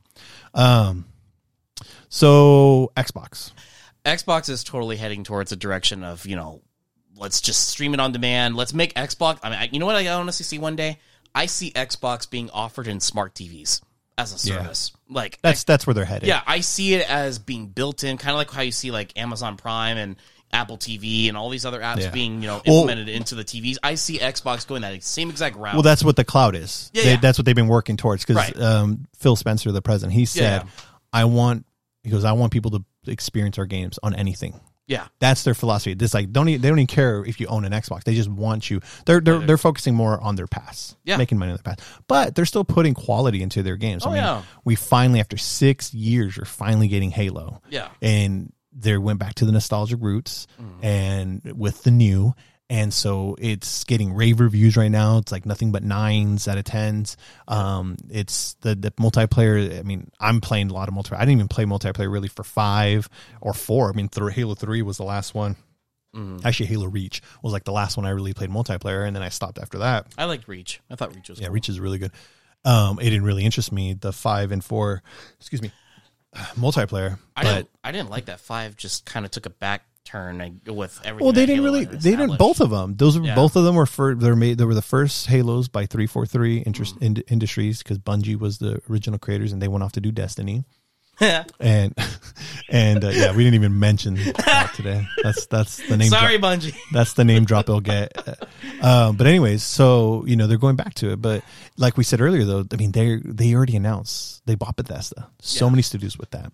They already announced that Elder Scrolls 6 is exclusive to Xbox. Like, that's huge. Starfield, Xbox. Like, it's crazy. So I think Xbox has a lot of potential, and I'm really excited to see what's to come. Now, I don't expect anything too big 2022, but like Sony, 2023, maybe even 2024, we're going to see a lot, man. I think it's kind of like, if you recall an old conversation we had when I first started working with you at GameStop, it's like a hey, this is my turn to be the top dog. Yeah. Hey, now this is my turn to be the top dog. Yeah, they take turns. I think Xbox is definitely, it's paving its way to become like, hey, we're going to be right back on top. If they're not already, which it feels like they are, but I think they're going to be. I think that, but honestly, I think there's a lot of fabricated demand for the PlayStation right now, which is why everybody's going out to try to get it, right? But Xbox obviously holds more value over it, in my honest opinion. And once people begin to see that, because Xbox keeps, putting more effort in investing into their services of making it, like you said, more accessible across anything, I think once that, becomes more mainstream, then, yeah. I think like the really good call out. I think that's what it is. People just want to have a PS5 just so they can say, I have a PS5. It's fabricated. Yeah, absolutely. That's it. Because at that point, it's like, okay, what do I do with it? Yeah. Play Call of Duty. Mine is literally just a media player at home. Honestly, that's all it is right now. I have an Apple TV for that. I don't.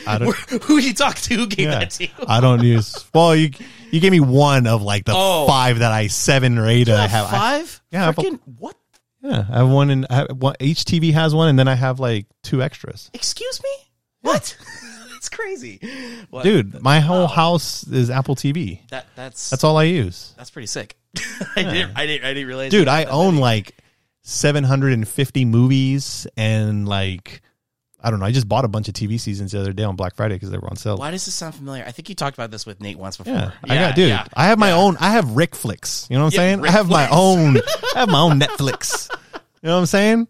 Yeah, bro. Yeah. I got you. I got old movies, new movies, you name it. TV shows. I got whole seasons. The Office, Parks and Rec. This entire room that I'm sitting in right now just screams that. So I have no doubt about that. It's just tailored. It's just tailored to what I like. So Rick Flicks.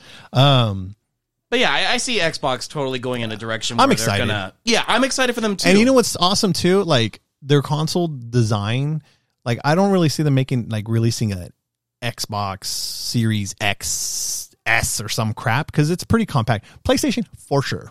That thing's a monstrosity. It's a terrible look.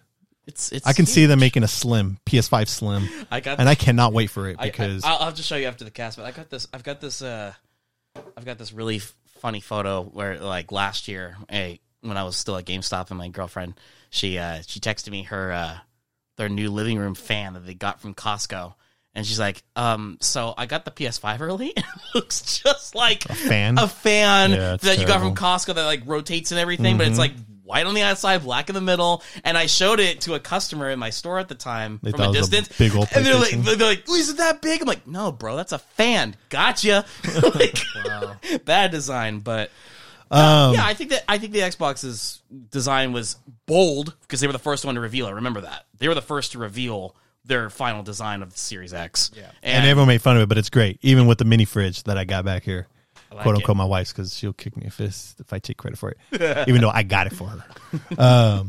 But anyways, Nintendo, man, you're the Nintendo guy, man. Where are we going with Nintendo? I think the thing is I don't know if I told you this, but about 2 or 3 months ago, I actually got to talk with Reggie Bizame. I don't know if I told you this, but he had what was called the New York Video Game Critics Circle charity fund. when he put Xbox on blast. No, positively. No. Or is that the different one? That's a different one. Okay. I haven't watched. Reggie that. hosted an Xbox event, and he said nothing but great things. He did, and I haven't listened to that yet. So if you have, don't tell me anything because I actually want to listen to it. But Video Game Critics Circle, the charity fundraiser that he did a few months back, anyone that donated or contributed a certain amount got to go to a exclusive like Zoom meeting, like Q&A with him, and there was about 20 of us, and I was one of the first 20 to donate or contribute a certain amount. So I got the chance to talk with him for about 15, 20 minutes one-on-one, give or take. And a lot of the insight that he gave to not just me, but all of us was Nintendo had recognized, it wasn't just about, shooter 1, shooter 2, shooter 3, and putting a number on a sequel and that sort of thing, right? Which is what led to the cultivation of the Wii. That's why you say the GameCube and the Wii are so similar because, it's just a gimmick, right? I mean, the Wii, it's a gimmick. But what they did was, because that thing sold unprecedentedly high numbers of units, it created a new market. It created the family-friendly old folks home retirement bowling unit, right? Yeah. I mean, it was, and now everybody's like, and it's weird to me because the Wii is now 15, 16 years old. My God. But people still asking, where's the Nintendo Wii 2? Or where's I hear this one. I hated this so much when I was at GameStop still. Do you have the Wii Switch? Oh my God. Yeah, I remember. See? Drives you nuts, right? And everybody thought, oh, Nintendo's back. Nintendo Switch? Bro, they made the Wii. It's like, because they marketed it as the Wii, right? And now it's like, oh, wait, that's the Wii Switch? Is Nintendo back? Well, they were, what happened was people didn't know, they didn't call the company by what it was called. They didn't call it Nintendo. They thought the company was called Wii. Yeah. And that's why there was always like, where's the Wii Switch? And that's what I was explaining. Like, no, it's Nintendo. Reggie told us specifically that they were told from NCL, their Japanese division, Wii. It's called Wii. It's not called Nintendo Wii. It's called Wii. But anyway, the whole point that I'm getting at is that console changed the direction of how Nintendo thought about things, which is why I think we're still in this, as we talked about earlier, with not getting on with the times of the online infrastructure and a higher end model, while PlayStation and Xbox were continuing to do that. Well, you had 3 people fighting for it, so they're like, nah, we'll go the other way. Yeah, exactly, because they don't need to compete with that. Nintendo's this own bubble, whereas PlayStation and Xbox are in this one. Yeah. They can compete alongside it, but they also don't have to. They can stray their own way. So yeah, the Switch may appear underpowered, right? But I think now, as we're entering almost 5th year of the Switch, crazy, right? I mean, I feel like I just bought my Switch yesterday. 5 years, wow. Yeah, isn't that nuts? Yeah, coming up this March, we'll be entering a 5th year. Nuts.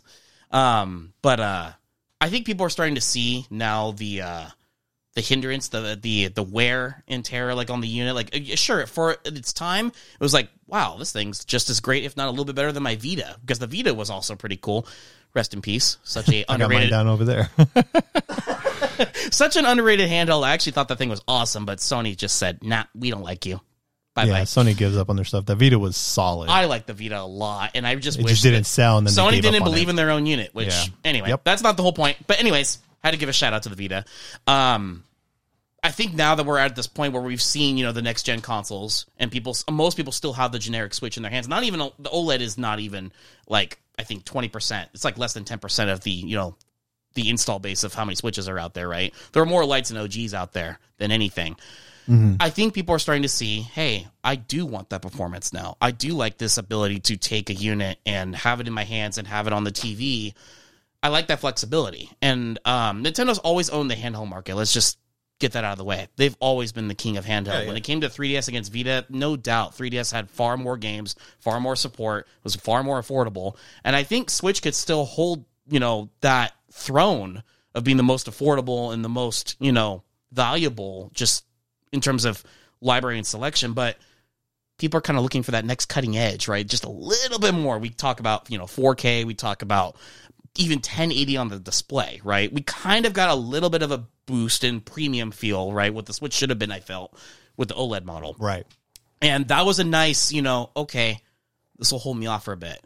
But I think what Nintendo is really trying to push for now is sort of the same thing. Because honestly, I can't see them stepping away from this hybrid that they've done. If you go back to they're going to keep going. If you make, I swear to God, Nintendo, and I'm talking, if any of you at Nintendo are listening to me right now, I'm going to tell you straight up. If you decide you're going to go back to a home console after this and ditch your handheld, or even just make a strict handheld, I'll be pissed. Because I like this model. I can see them going strict handheld more than I can console. too. Yeah. Because like you said, that's their market. That's where they get their stuff. That's what's kept Nintendo, right, even more so relevant. Because not only do they have a home console, but then they had a handheld console. Now they just brought them together because it makes sense at this day and age. Because iPads and phones, they're just so powerful. Yeah. But if anything, I can see them regress. But I don't see them doing that. Yeah. But I do agree that they make it. So okay. So what do you think though? What's the future?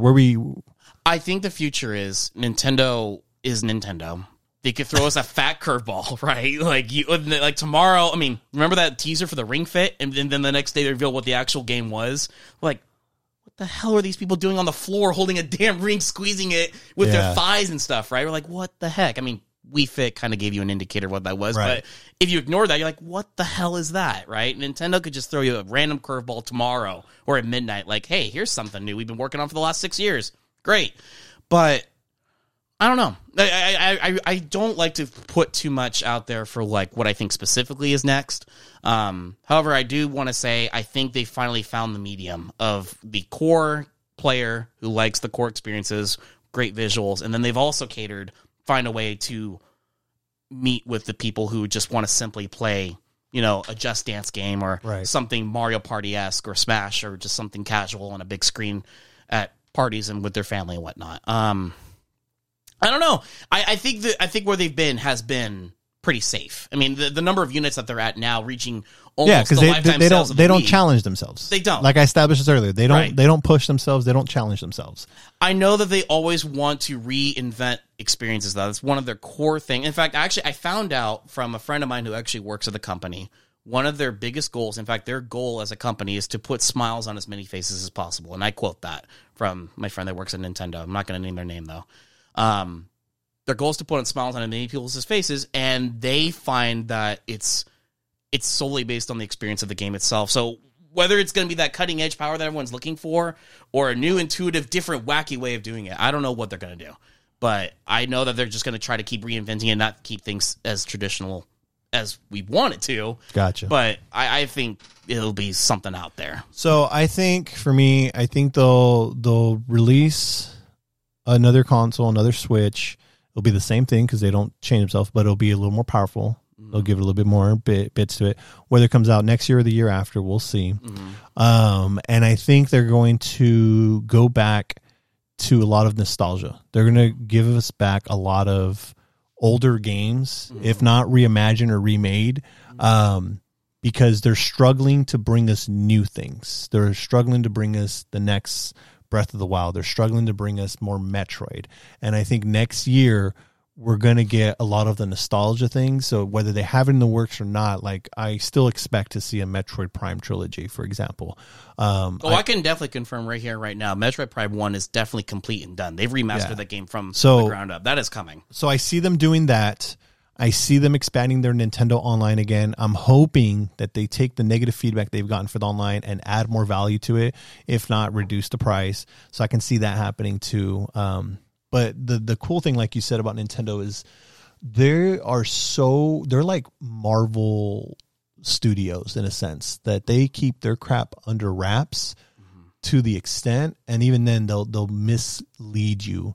Because one thing I do love about Nintendo is, especially when like a new Direct or it comes out, I'm more excited to see a Nintendo Direct than an Xbox presentation or a PlayStation State of Play, whatever they call it, because they'll literally drop a bomb on you. Like, whoa, where did this game come from? And not only would they tell you, like, show you this game they just had no idea was even being made, but they'll say it's out like in a few months. Yep. They don't give you the Dread is a huge example. Yeah, they don't give you Metroid 5 and you're like, what the frick? Yeah, they don't give you this whole like, oh, it'll be out next year or in 2 years or 3 years. We just wanted to get some hype out there. Minus the big ones like Breath of the Wild, Bayonetta 3 is a Nintendo exclusive. Then Prime 4. You know, those games, see, with the those exceptions of those are Prime 4, so Prime 4 was on a good pace, but then it had a reboot, so that's understandable.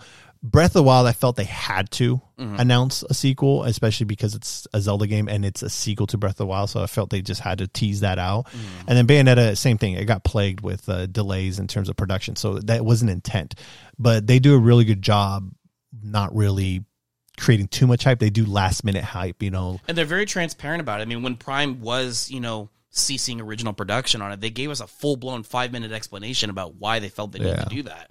And I think now, looking at that, I mean, Nintendo, like you said, I don't think they really want to mislead anybody or give you like a bunch of I see these all the time on freaking Twitter from all these game devs, all these big ass, you know, screenshots with a bunch of bold text on it with a whiny explanation about why they're, you know, delaying said game or doing said update, or they apologize. It's like, no, if you're at a point where you're not ready to release this, don't release it. CD Projekt Red, for example, with Cyberpunk, they were not ready to release that. Halo got delayed a whole year because everyone gave it flack, and now look at it, it's like, it looks amazing. So good, it was a good call, good delay. Yeah, good call. But that's the thing. Like, there's a lot of whiny companies out there that just, you know, act that way. Not companies, a lot of social media personalities. There you go. There you go. It's these influencers that's killing the video game industry. Yeah. All right, so real quick,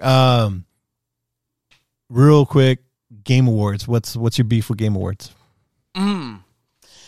My beef with Game Awards? Didn't you say you had beef with it? You had a problem with it? You said Last of Us got paid for it. Yeah, I in the past, like last year, 2 years ago, I forget which now, honestly, at this point, but Last of Us 2 was paid to win, basically. At least that's how I feel, because they won basically every near damn category at that damn show. And it felt like PC, bro. Yeah. I'm serious. It had a lesbian. I mean, I have nothing against the LGBT whatever community, but it's because they had a lesbian character and they had all these other storylines that played to it. Let's be real. Let's be transparent. Let's be real. Last of Us 2 is getting all of its things because the story focused on that community. Yeah. And nothing wrong with that community. Ain't nothing wrong. I fully support and everything, but let's just be real. It got the what's the proper term I want to use?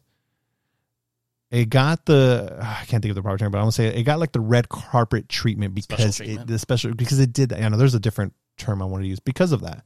Yeah, the graphics look great. Uncharted looks great. The first Last of Us look great. They all look great. Naughty Dog does a fantastic job. Games looking great. That was never going to be an issue. Gameplay's great. Yes, gameplay is great. Again, Last of Us is great. Uncharted. Naughty Dog doesn't let you down. What sold the game was the story, and the story focused on that. I didn't care about the story. And it's not because of that, LB. It's just because it wasn't interesting. No. It just was not interesting. And how could a game win an award for best sound design when that game is nothing but just like dead ambience and maybe a couple... I mean, obviously, I mean, sound design... I think I'm talking more about the score, actually. I should correct myself on that. Why did that game win an award for score? You know, like the soundtrack. Well, it's the soundtracks in the cutscenes. Yeah, it's just... It's not when you play the game. I mean, there's a few moments when you were playing the game where the music was great. Yeah. But the music was a highlight in the cutscenes because it created that the atmosphere of the scene of what was happening. But again, it was all that. That's really what it is. The other thing that and then, by the way, that was like a year or two ago Game Awards that I'm talking about here. I mean, the thing that I'm a little frustrated with is recent developments with certain companies that have been showcasing unfortunate, work environments, toxic work environments. Activision, right. Yeah, and then the Game Awards is a big platform that's established itself over the last few years, which has yet to really acknowledge truly... Well, we will. Yeah. We'll see it because Jeff Keighley, who's a longtime video game, journalist, whatever, he's made a big splash. He's pretty much I think the one almost responsible for the Game Awards nowadays. He is. He's already said, he said, they're not going to really acknowledge, the company itself, which was Activision. They'll show the trailers and games because, it's about the developers, but they'll address it. He'll address it. He's already said it on Twitter that they'll find a way to address it. So it took them a while though for him to, and I don't know, and I don't doubt you can't be reactionary. No, yeah. And that's what people want. Because when you're reactionary, you say things, you don't think it through. And sometimes you say the things that will bite your ass. It's all in hysteria. Nobody wants that kind of response. The people that just say, hey, you know what? I'm not going to comment on that right now. me my thoughts. That's fine. But a lot of people twist that. They'd say, "Oh, you're a coward. Oh, you had to go sit there and figure it out." No, it's at the end of the day, they're a business, and they got to be smart. He can't just say what he's going to say social because media influencers and stuff. there you go. They hold on to every word people say. They'll screenshot a tweet and then they'll cancel it. So we got cancel culture and all this crap. Yeah. So they just had to be smart about it, and they're going to handle it right. I mean, who knows? Maybe they don't handle it. I don't know, but it seems so far they're taking matters into their hand. All that aside, I'm just glad to see that Dread is a nominee for Game of the Year. Is it? It is. You should vote for it before they. Who else is nominated? Here, let me. I'll look it up really quick. Let's see. Bring it up, man. Yep. Let's see. I don't pay attention to awards or anything like that. I know it's not a lot, but I know it's not a big deal because obviously, in the end of the day, it's about what you prefer and it's what you want to play, right? But like to see Dread, a game that we've been anticipating for so long. Well, to Dread's credit, it's a really good game. No, I know that, but that's the thing. That game, barely. I mean, in Metroid, completely, that game is the best selling at a launch window for the Metroid series altogether, and I'm damn proud of it. That game deserves it, right? But to see Metroid actually get nominated on a wide scale event as for Game of the Year. Game of the Year. Yeah, there you go. It Takes Two, Metroid Dread. Bro, Metroid Dread is the winner. Oh, I know. Of all Psychonauts 2, yep. Ratchet and Clank Rift Apart, Resident Evil Village, Deathloop, It Takes Two, right, and Metroid Dread. Metroid Dread is the winner. It has to be, right? I'm gonna be pissed if Deathloop wins. I'm a hope so. Hey, can you vote for it? You better vote for it if you can. I don't want to vote. I don't vote. I don't believe in voting, bro. Do you want that? You want that to win? It doesn't matter if I vote. It's not going to win. And that's where I'm going to end this discussion. That's how I feel about voting.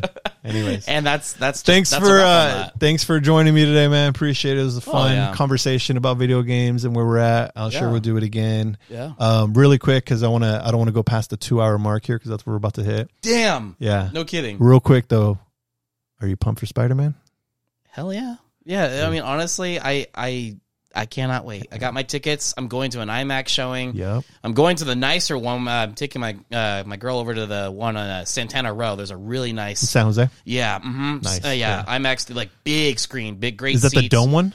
Huh? Is that the dome one? There's one I think in San Jose. It's a dome where the screen goes like not all the way, but like halfway on the sides, and then it curves on the top. I don't have the name of it off the top of my head, but I know it's along Santana Row. It's a really nice area. We got a whole date planned, and this is going to be her first like MCU experience because I remember you were talking about with Nate on your last episode, Avengers Endgame experience, right? Yeah. And this is going to be for her, and that's the crazy thing. Her biggest experience yet. I did not anticipate it to be as huge as it is. Like I knew it was going to be huge, but I didn't think it was going to be this huge. Like it's Avengers huge, and that just goes to show just how popular Spider-Man is. She was like, she's never had something this big before, right? And so when we were trying to get tickets that night, I texted you. It was a nightmare, right? Yeah. And she was freaking out, like, wait, people actually are going to watch? I'm like, yeah, it's not. She was all thinking, but we'll just buy tickets today. I'm like, no, you got to get them now. Yeah. And she was like freaking out, but like.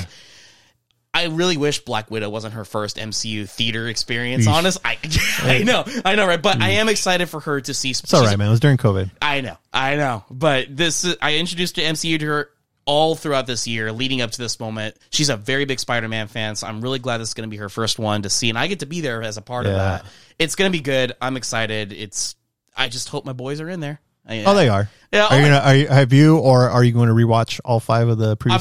We've already did it? We've already watched all of them. And hey, shout out to Across the Spider-Verse. I saw the teaser for that. Did you see that? Good, yeah. That looks good too. So yeah, Spider-Man, I'm excited for. I can't wait. I know. It's gonna be good. All right. Thanks for joining us, man. Yep. Thank you.